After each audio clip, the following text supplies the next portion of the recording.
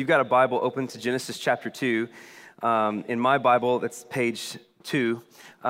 So I'm not sure how that works in your Bible. But we're continuing in week 3 of our series called Rooted, where we're just talking about kind of anchoring down into the meaning of life and all the different functional, everyday areas of where we live life. And so we're thinking about the way Jesus, his kingdom, meets us in things like discipleship, in church, in marriage, in singleness, in parenting, in work, and all kinds of other different areas. And so today, we're taking up the topic of marriage is what we're going to be talking about today. So over the next several weeks, we'll be addressing all other kind of different topics and stages of life. But today, we are talking about marriage. And so I want to just say this from the start today.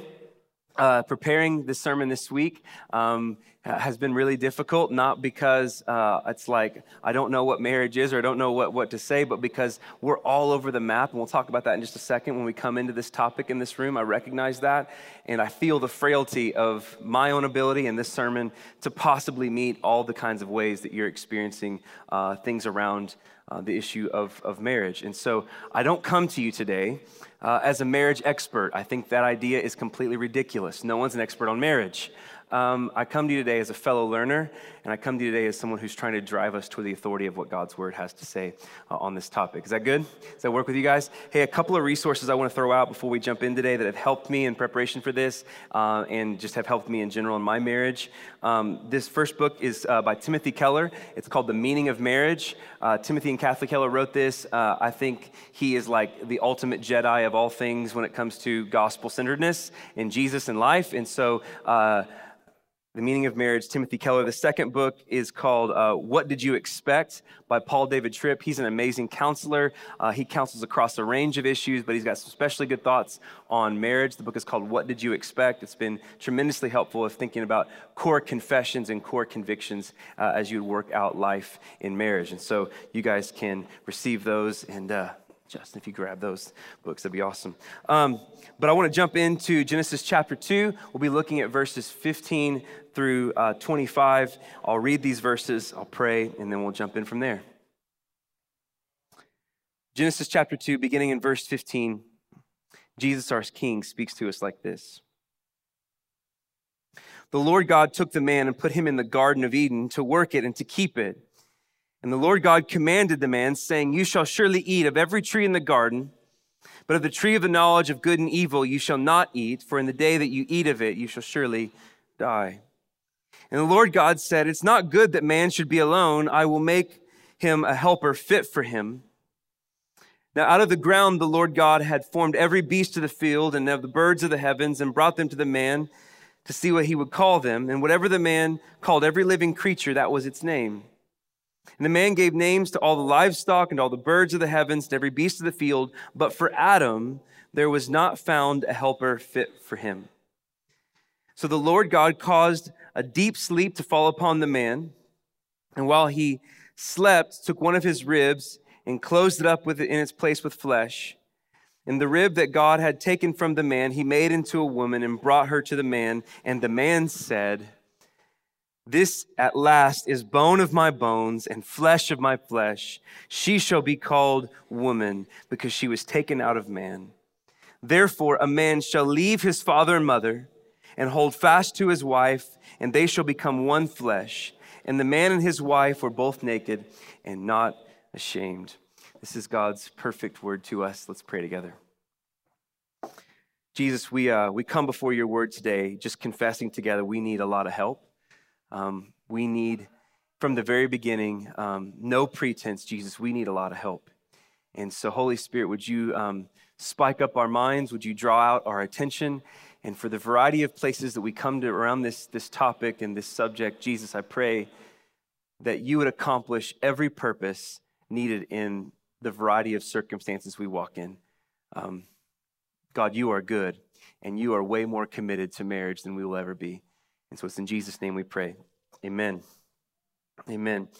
Well, it's amazing what a simple search on Amazon can do to help you kind of learn where we are in our cultural moment. It's not that maybe a simple search on Amazon teaches you anything you don't already know. It just kind of confirms, oh, it's it's like that. So this week in preparation, I thought, I'm going to see just how many resources there are out there on marriage. And so I just Google search bar, just typed in marriage, search, over 60,000 books on marriage. And this isn't like books written across time and the classics, like Amazon's giving you the popular level hits, right? So this is stuff typically within the last 5 years or so, that over 60,000 books. More than that on the issue of sex, 50,000 books on dating, 40,000 books on divorce. It's a lot of books. And here's what's crazy, that's just books. So beyond that, I started also kind of researching podcasts and how many podcasts are there on those topics. And it's a little bit difficult to kind of find numbers on that, but it's endless, mounds and mounds of podcasts on these same subjects. Not to mention the popular level articles that float around in the common media sources, things like Facebook, which is super trustworthy and reliable, things like blogs and op-eds and other popular media sources. Literally, what I was discovering is the amount of content on these topics is inconsumable. Like if you'd endeavored to go, I'm going to read everything out there, Christian or non-Christian, on this topic, between now and when I die, you couldn't do it. It's inconsumable. And so here's what I know from all of this. It's nothing profound, but you and I are absolutely starving for deep and meaningful relationships. And we're terrible at it, right? We're starving. Someone tell me how to do it. I'm awkward. They're awkward. We're awkward. How do we do this? Right? Awkwardness abounds. We're terrible at it. We're starving for it. And here's what I find to be true in my own life, and I think I'm just a sample of regular humanity. Oftentimes what we do is we find ourselves waffling between idealizing the version of life or the version of relationships out there that we want, and on the other side, we're discontent with what we actually have. So we keep grasping for some other reality and other relationships out there, wherever they are, despite the fact that we have current ones we're not thankful for and we're discontent with. And so I know when we talk about the issue of marriage, we're all over the map in this room. Like, there's probably very few people that are in the same place when it comes to this. That doesn't mean that your place is any sort of element of freakishness. It just means that we're all over the map. We're all in different circumstances in this. Some are single and flourishing and content, and they're living life to the full in their singleness. Awesome, right? Others are single and jaded and wrecked from a background of divorce and family and have no idea what life forward looks like with relationships in this way. Some are married and your marriage is flourishing, and you would say at the beginning of 2019, it's never been better. Like, you're there and you're celebrating. You're like, all right, a sermon on marriage. This is great. Just add to our awesomeness, right? There's other in this room, and you're married and you're disappointed and you're disillusioned. And you're going, I have no idea what the person is thinking when they say it's never been better, because I tend to wake up and I say, is this it? And you feel disillusioned and busted and broken, and you're not sure you want it anymore. There's others of you that you're coming in the room and you're on the brink, you're the tipping point to going, I'm not sure how much longer I can hold on. I'm not even sure if I should hold on, right? I know there's others in this room that you feel like life is over. You're suffering the sorrow of loss and divorce. There's others in this room that have experienced around the issue of marriage, betrayal, lost trust. There's fear, there's depression. There's some that maybe you're recently divorced and you're grappling with shame, and hey, listen, I want to just tell you that there's no shame in where you are. We're all in this together. And maybe today you're thinking, this is the last thing I wanted to talk about. This feels like a sermon on money, right? Hey, listen, we're here together. We're here in this together. I know that we're all over the place, and in our present culture, we're starving for someone to give us a voice and a direction forward. We're starving for it. Me too, right? And that's actually my hope today. So here's what I want to do from Genesis chapter 2. I want to first show that God has designed us for companionship. Something that's common, probably knowledge in the room, but I want to throw it on the table and just explore it for a second. God's designed us for companionship. And the second thing is give us a biblical definition of marriage. A biblical definition of marriage. So look back at verse 15, and we'll talk about the way God has hardwired us for companionship. Scripture says this: the Lord God took the man and put him in the Garden of Eden to work it and to keep it.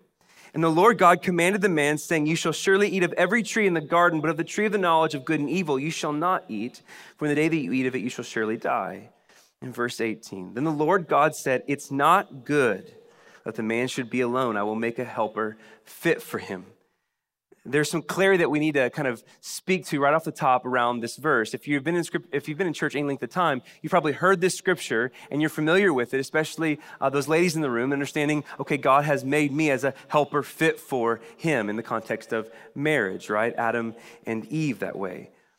So maybe you're familiar with it, but there's also in our present culture a lot of baggage around this language, as though God has simply created woman as like a little buddy, a helper, or something like this, a suppressive kind of language. Suppressive ideas come forward that somehow men are given a greater kind of life and women are given a lesser kind of life by mention of this kind of language. But here's what I want to say.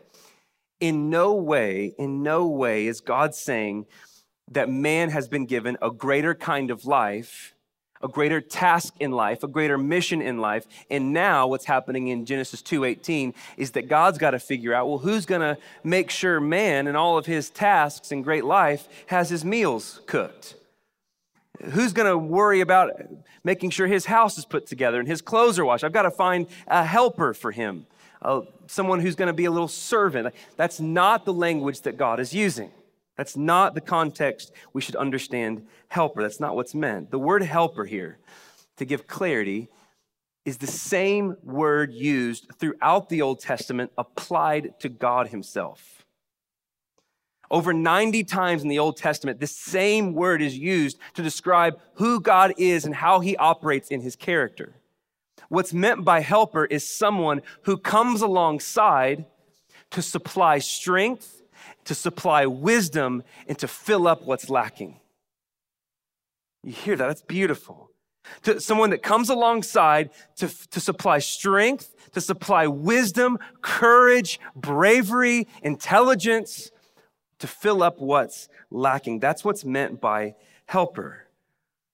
It's not good for man to be alone, but he needs a helper fit for him, someone that can supply what's lacking. There's nothing here about greater or lesser roles between man and woman. These are not ideas that come forward from God's design. Now, here's what we got to mention in this text, right?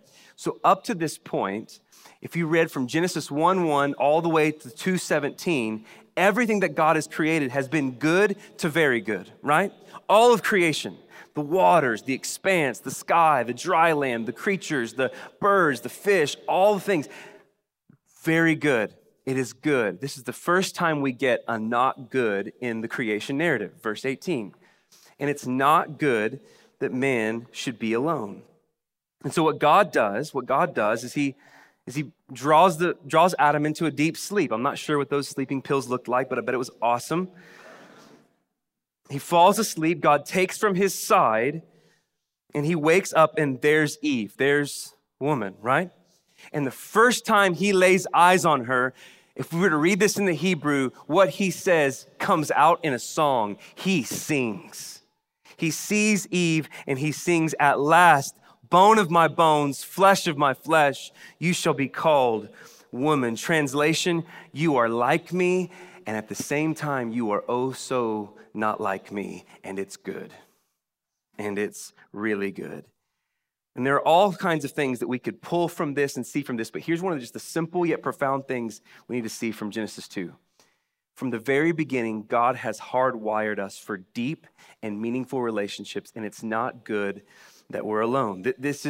We feel this. This is not just the Bible saying this. This is the Bible saying this, but our own testimony of life testifies to this, right? That this is the despair of loneliness. We know it's not good to be alone. We crave meaningful and deep relationships all around us. But this is where it gets complicated, right? Because relationships are complicated. It's an official status on Facebook, right? You can identify with another person and just say, it's complicated. It is. And here's why. Because yes, Genesis 2 It's not good that man should be alone. We now supply a helper fit for him. Genesis 2 quickly rolls into Genesis 3, where sin and rebellion against God is introduced and fracture comes into the human experience, right? Fracture in a relationship with God, fracture in a relationship with each other. A marriage goes wrong very, very quickly in just a chapter's time. It doesn't take any time at all. And so the fracture comes forward in relationships. And it's not as though our desire for relationships goes away because sin enters. They don't. We all desire relationships and we're all sinful. It's not that our desire goes away. It's not that our longings go away. What happens, though, is that all of a sudden now there's distortion. All of a sudden now there's disruption. And all of a sudden now there's ulterior motives in these desires. And because of our sin and brokenness, here's what's true. The greatest common collective fear in this room is the fear of rejection. Because of the fracture that came into the world through sin and rebellion and the way we relate to one another, the greatest collective fear in this room is the fear of rejection. Every one of us have it from varying degrees and from time to time, but it's the fear that someone's going to find out about me. Find out about thoughts, find out about hidden actions, find out about things that are going on in my mind, in my heart, about my character, in my life. They're going to find out, and based on that knowledge of me, I'm going to be tossed to the side. It's a fear of rejection. This is the result of the fracture that we feel. So here's the consequence of that. In our relationships, now culture presses on us the pressure to project yourself as strong and put together and desirable and smart and witty and people like me. Doggone it, I'm good enough and I'm smart enough so as not to be rejected. So I've got to project a certain version of myself. This is where we get the instinct to walk around and say things like, how you doing? I'm fine, I'm great. I'm not nervous. Why would you think I'm nervous? Is there something about me that you think I'm nervous? I'm not nervous. I'm not worried about anything in life. I understand life. I know where I'm going. I'm not afraid of anything. I'm chill. I'm so chill. I'm super chill right now. I'm not afraid of failing. I'm not afraid of rejection. I'm not afraid of anything, right? And so what we do is we Instagram our lives and we filter our lives and we tell everyone around us that we're acceptable and that we're desirable, we're put together, we're happy, there's no worries, we're mostly at peace with God and ourselves, we're just fine. This is what we tell the world, right? Look at this meal I'm eating. It's amazing. Look at it in my picture, my feed. My meal should say I'm happy, right? I'm happy in this plate. And so we have 1,000 social media friends, but we don't really know anybody. We have 1,000 social media friends and we post on stuff and they post on our stuff and they put hearts by our posts and other emojis and stuff. And so we're happy, right? And we know people and they know us. But we're lonely, huh?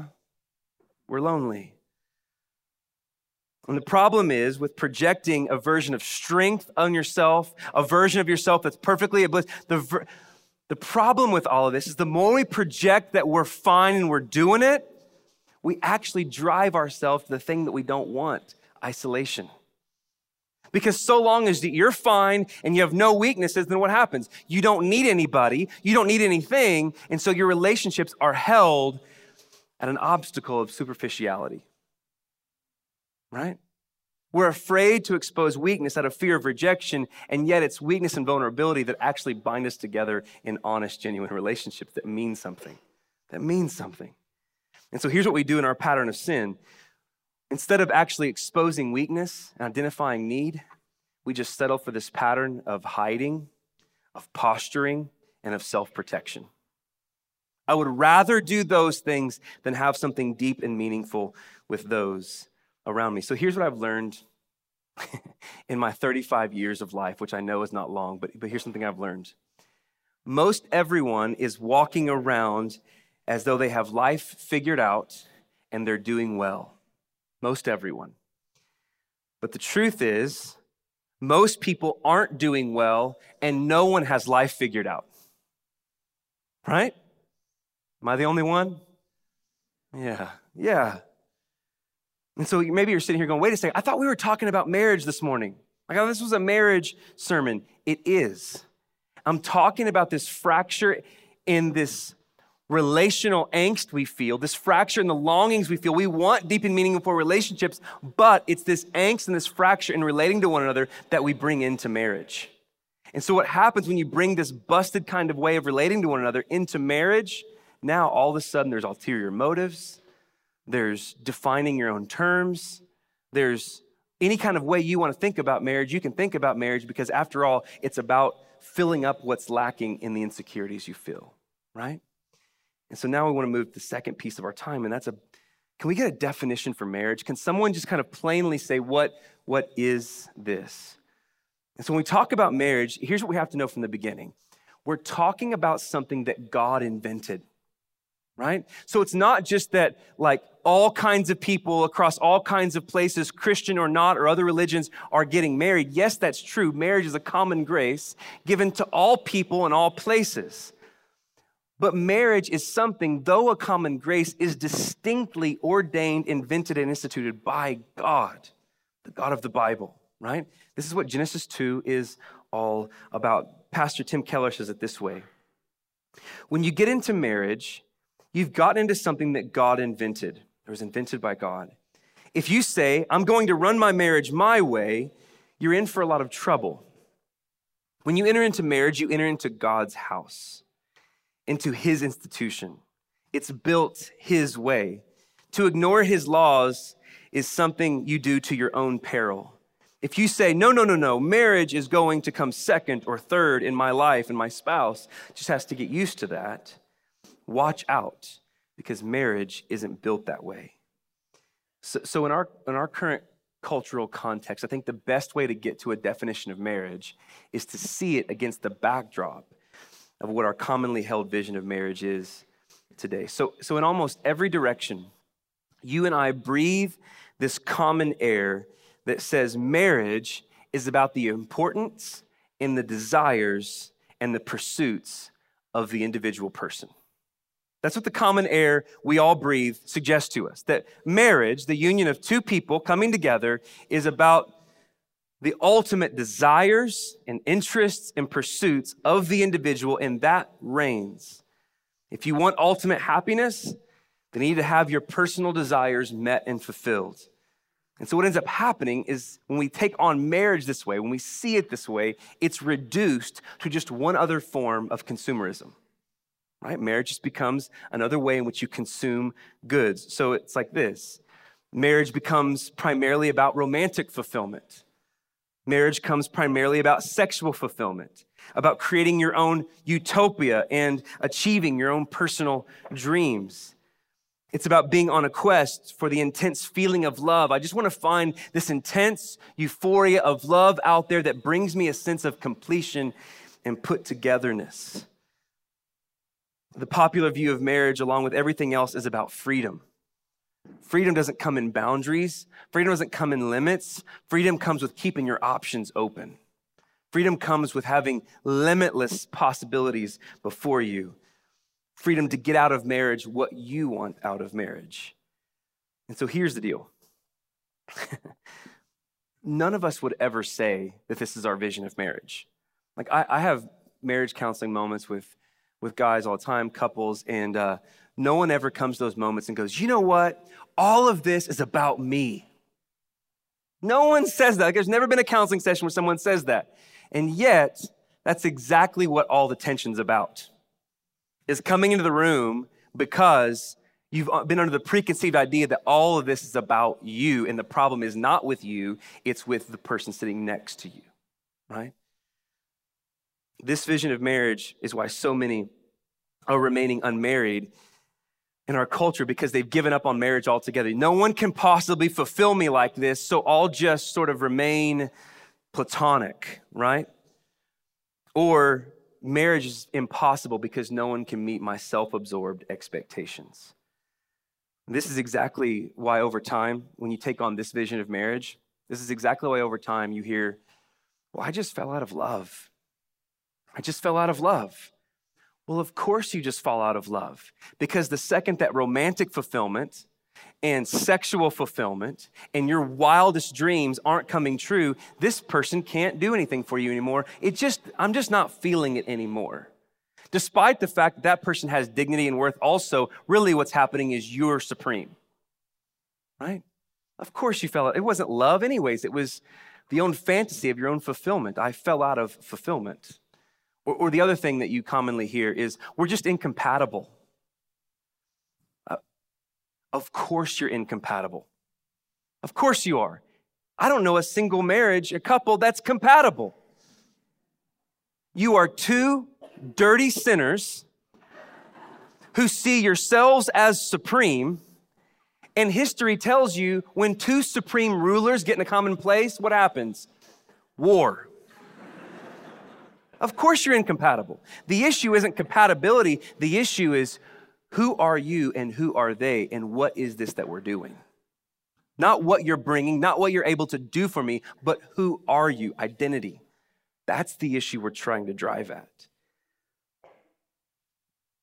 And so no wonder in our culture around this topic we get so hurt.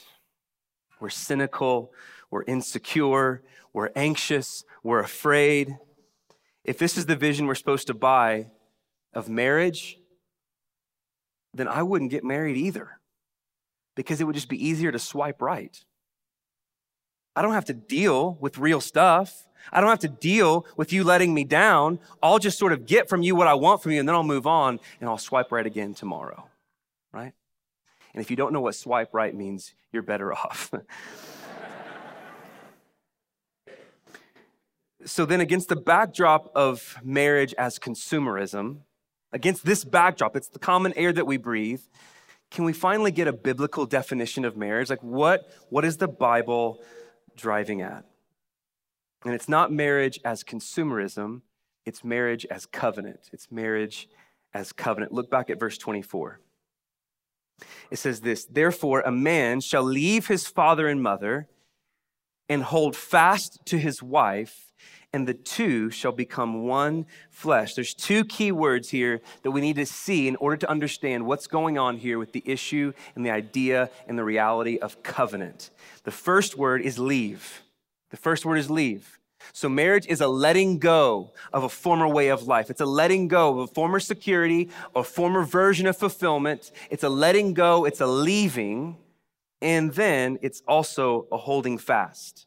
A old school way of saying this, if you're familiar with church, is leave and cleave, right? I think it's the King James of ways. Say, leave your father and mother and cleave, or hold fast to your wife. So biblical marriage as covenant, listen, has everything to do with letting go of self-security and self-fulfillment and a former way of life. Here's a definition if you're taking notes. Covenant is a willingly limiting of yourself and your options. That's big. It's willingly limiting yourself and your options in order to make a conscious decision to be wholly directed to another for the exclusive good of the union. I'm going to limit myself. I'm going to limit my body. I'm going to limit my sexuality. I'm going to limit my relationships. I'm going to bring myself into a conscious limiting in order to make a decision toward another person for the common good of the union. This is biblical marriage. So to put it in layman's terms, right? Just to drop it in street language. Covenant is all about saying, I'm not going anywhere. My keys are on the table. You have access to my keys. Come hell or come high water, I'm anchored. That's covenant marriage. My keys are on the table. Think about this. I was thinking about this week. Even in the vows that we say, I think sometimes we pass over the things we say in a marriage ceremony because it's like the warm sentiment of the moment and everyone's there just kind of taking pictures and looking how pretty everyone looks, right? But the things we say are crazy. Now catch this with me. In our traditional vows, in sickness and in health, richer or poorer, for better or for worse. Hey, in our traditional vows, we literally go forward to say, this might go bad. Like really bad. And just to put lipstick on the pig, I'm going to wear a tuxedo. But maybe for worse. That's covenant. Hey, I'm in this. If we got a lot of money, if we don't. If you grow terminally ill, or you're like healthy as can be. If all of our wildest dreams come true, or if all of them get dashed. The next line, until death do we part. That is freakish, and that is both at the same time compelling in our cultural moment. Isn't it? Like, that is so weird. Nothing in our culture suggests that those vows have to be actual. They're just sort of warm sentiment you stay. It's freakish, but isn't it also pretty compelling? Isn't it also pretty compelling? I'll say more about that in a second.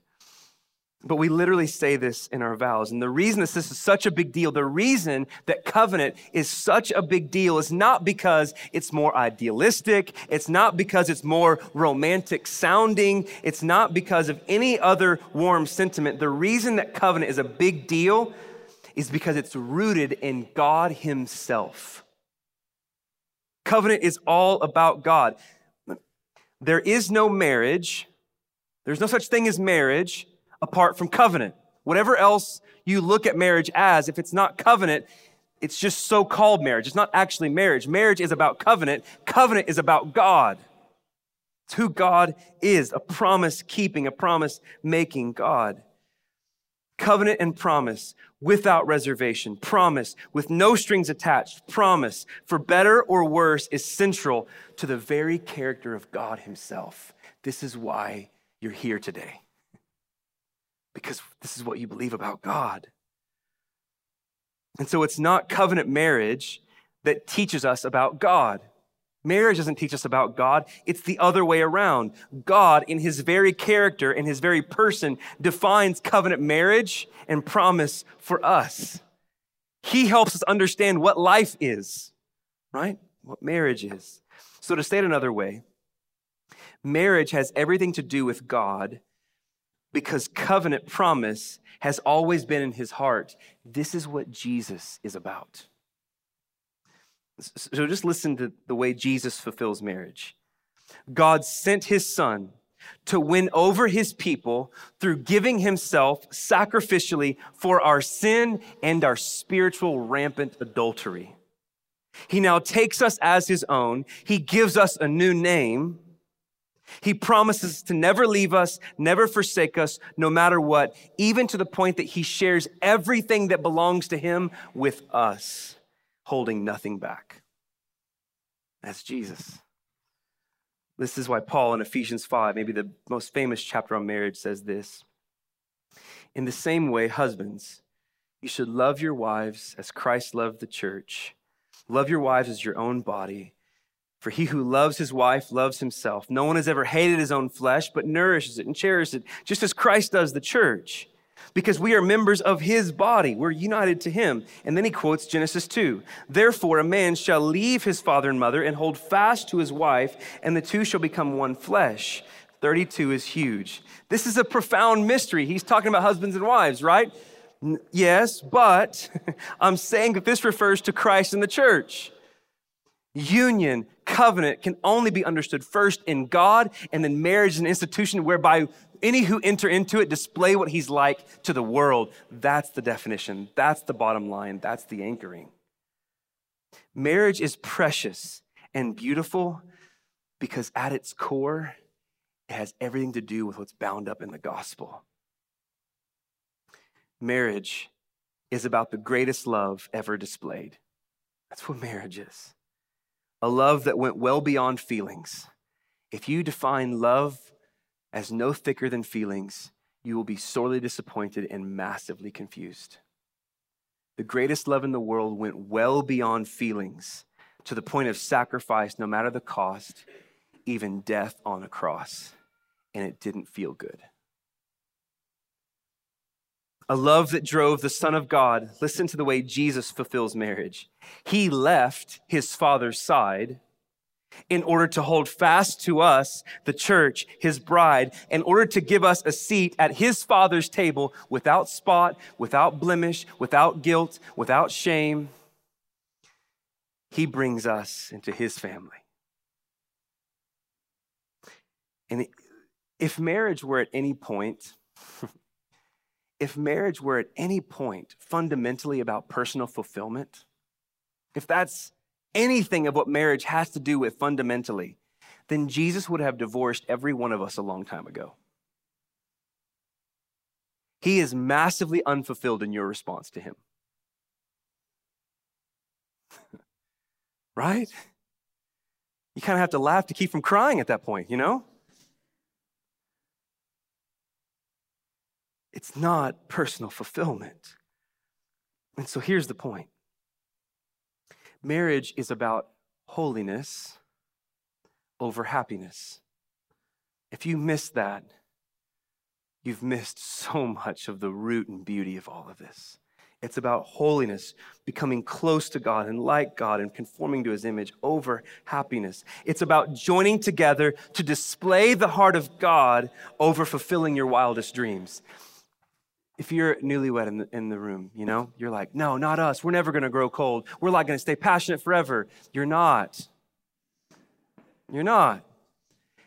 And just so you know, older and wiser and longer married people than you might just say, some of my dreams have had to let go because of the sanctity of my marriage. And that's beautiful. That's beautiful. Because here's the point. You're like, that sounds scary. Sounds really scary. That sounds like, why would I want to get married? Because it's only in the context of this kind of covenant that you can actually be honest.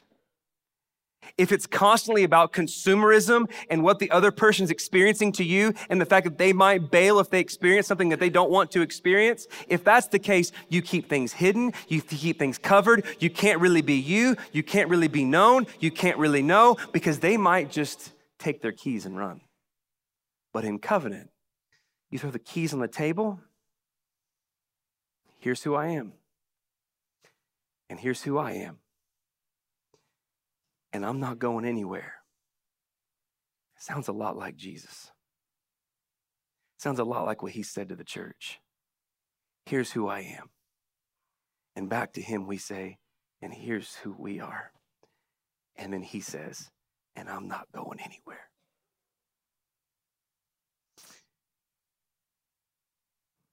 So covenant is under the banner of union that Jesus has with his church. And again, it's simultaneously freakish to this world and at the same time compelling. If you're married here today, one of the greatest evangelistic witnesses you will have to this watching world, one of the greatest evidences of God's grace to your neighborhood will be faithfulness in your marriage. That is really weird in our cultural moment. And people will ask why, people will ask how, and you'll be able to tell them something glorious and profound about the heart of God. Because you're ugly and so am I, but he doesn't go anywhere. And so I'm staying with her and I'm staying with him, right? So I want to wrap up with some really practical applications today, because maybe you're going, this doesn't help me at all in my marriage, right? A couple of things I would say is, number one, if there's something, and I know there's a lot of things that we haven't touched in your specific situation today, this is why I'm so glad we're a church and not a show. We're not a show. This is not a place you come to attend, hear something, and leave. We're a church, which means we're a family, which means you come and we gather under a common word of our King together, and then we rally one another and go, help me make it work. It's the honor of the elders and leaders of this church to fight for healthy marriages. Tap us in, please. On the other side, if there's some here, and the temptation in a sermon like this is always to like elbow your spouse the whole time. Listen to that. Listen to that. You're a really bad Holy Spirit. Really bad. And you're not compelling. If I elbow my wife or she elbows me, it makes me want to do the opposite just for the sake of doing the opposite, right? Know that about yourself. The things about your spouse that you're like, God, change that. Maybe God put that there to change you. Present your request to God. Be patient with your spouse.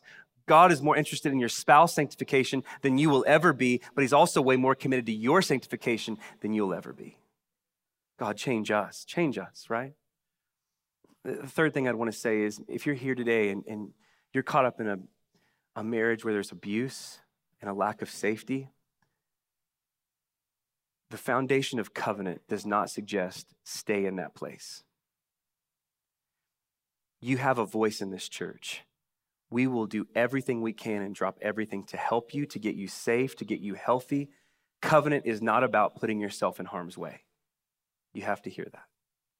It's the ideal, but we also live in reality, and we know that there's sometimes where we have to beg God for help and get to safety, right? One other thing I would say is, just as a takeaway and a homework assignment, my wife and I are going to be doing this. Very often in our marriages, we are far greater experts in our spouse's weaknesses than we are their strengths. Like a profound expert in their weaknesses. I got a list, right? What if we reversed that for a second? What if you became an expert in their strengths? Here's the homework assignment. Take some time, process that, write them out, and then get together and share them. I can't think of a time in any marriage or in my marriage where that's happened and there was a fight afterward. You're strong at this. Only that? Only that? Right? No. And if you only have one thing, you're doing it wrong, right? Multiple strengths. But be an expert in their strengths.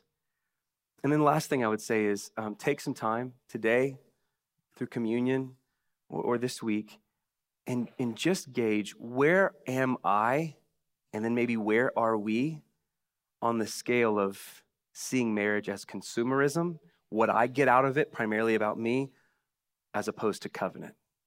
And just talk about that. Where is this primarily about your fulfillment, or on the other side, primarily about the fulfillment of God's purposes and being faithful to one another, right? Here's what I know in my marriage. Even when we've been at our healthiest, my wife and I in these 12 years, even when we've been at our healthiest and covenant seems to be growing, there is consistently always sprinklings and spatterings of consumerism. You're never out of the woods here. That's why the conversation is really important to keep having, right?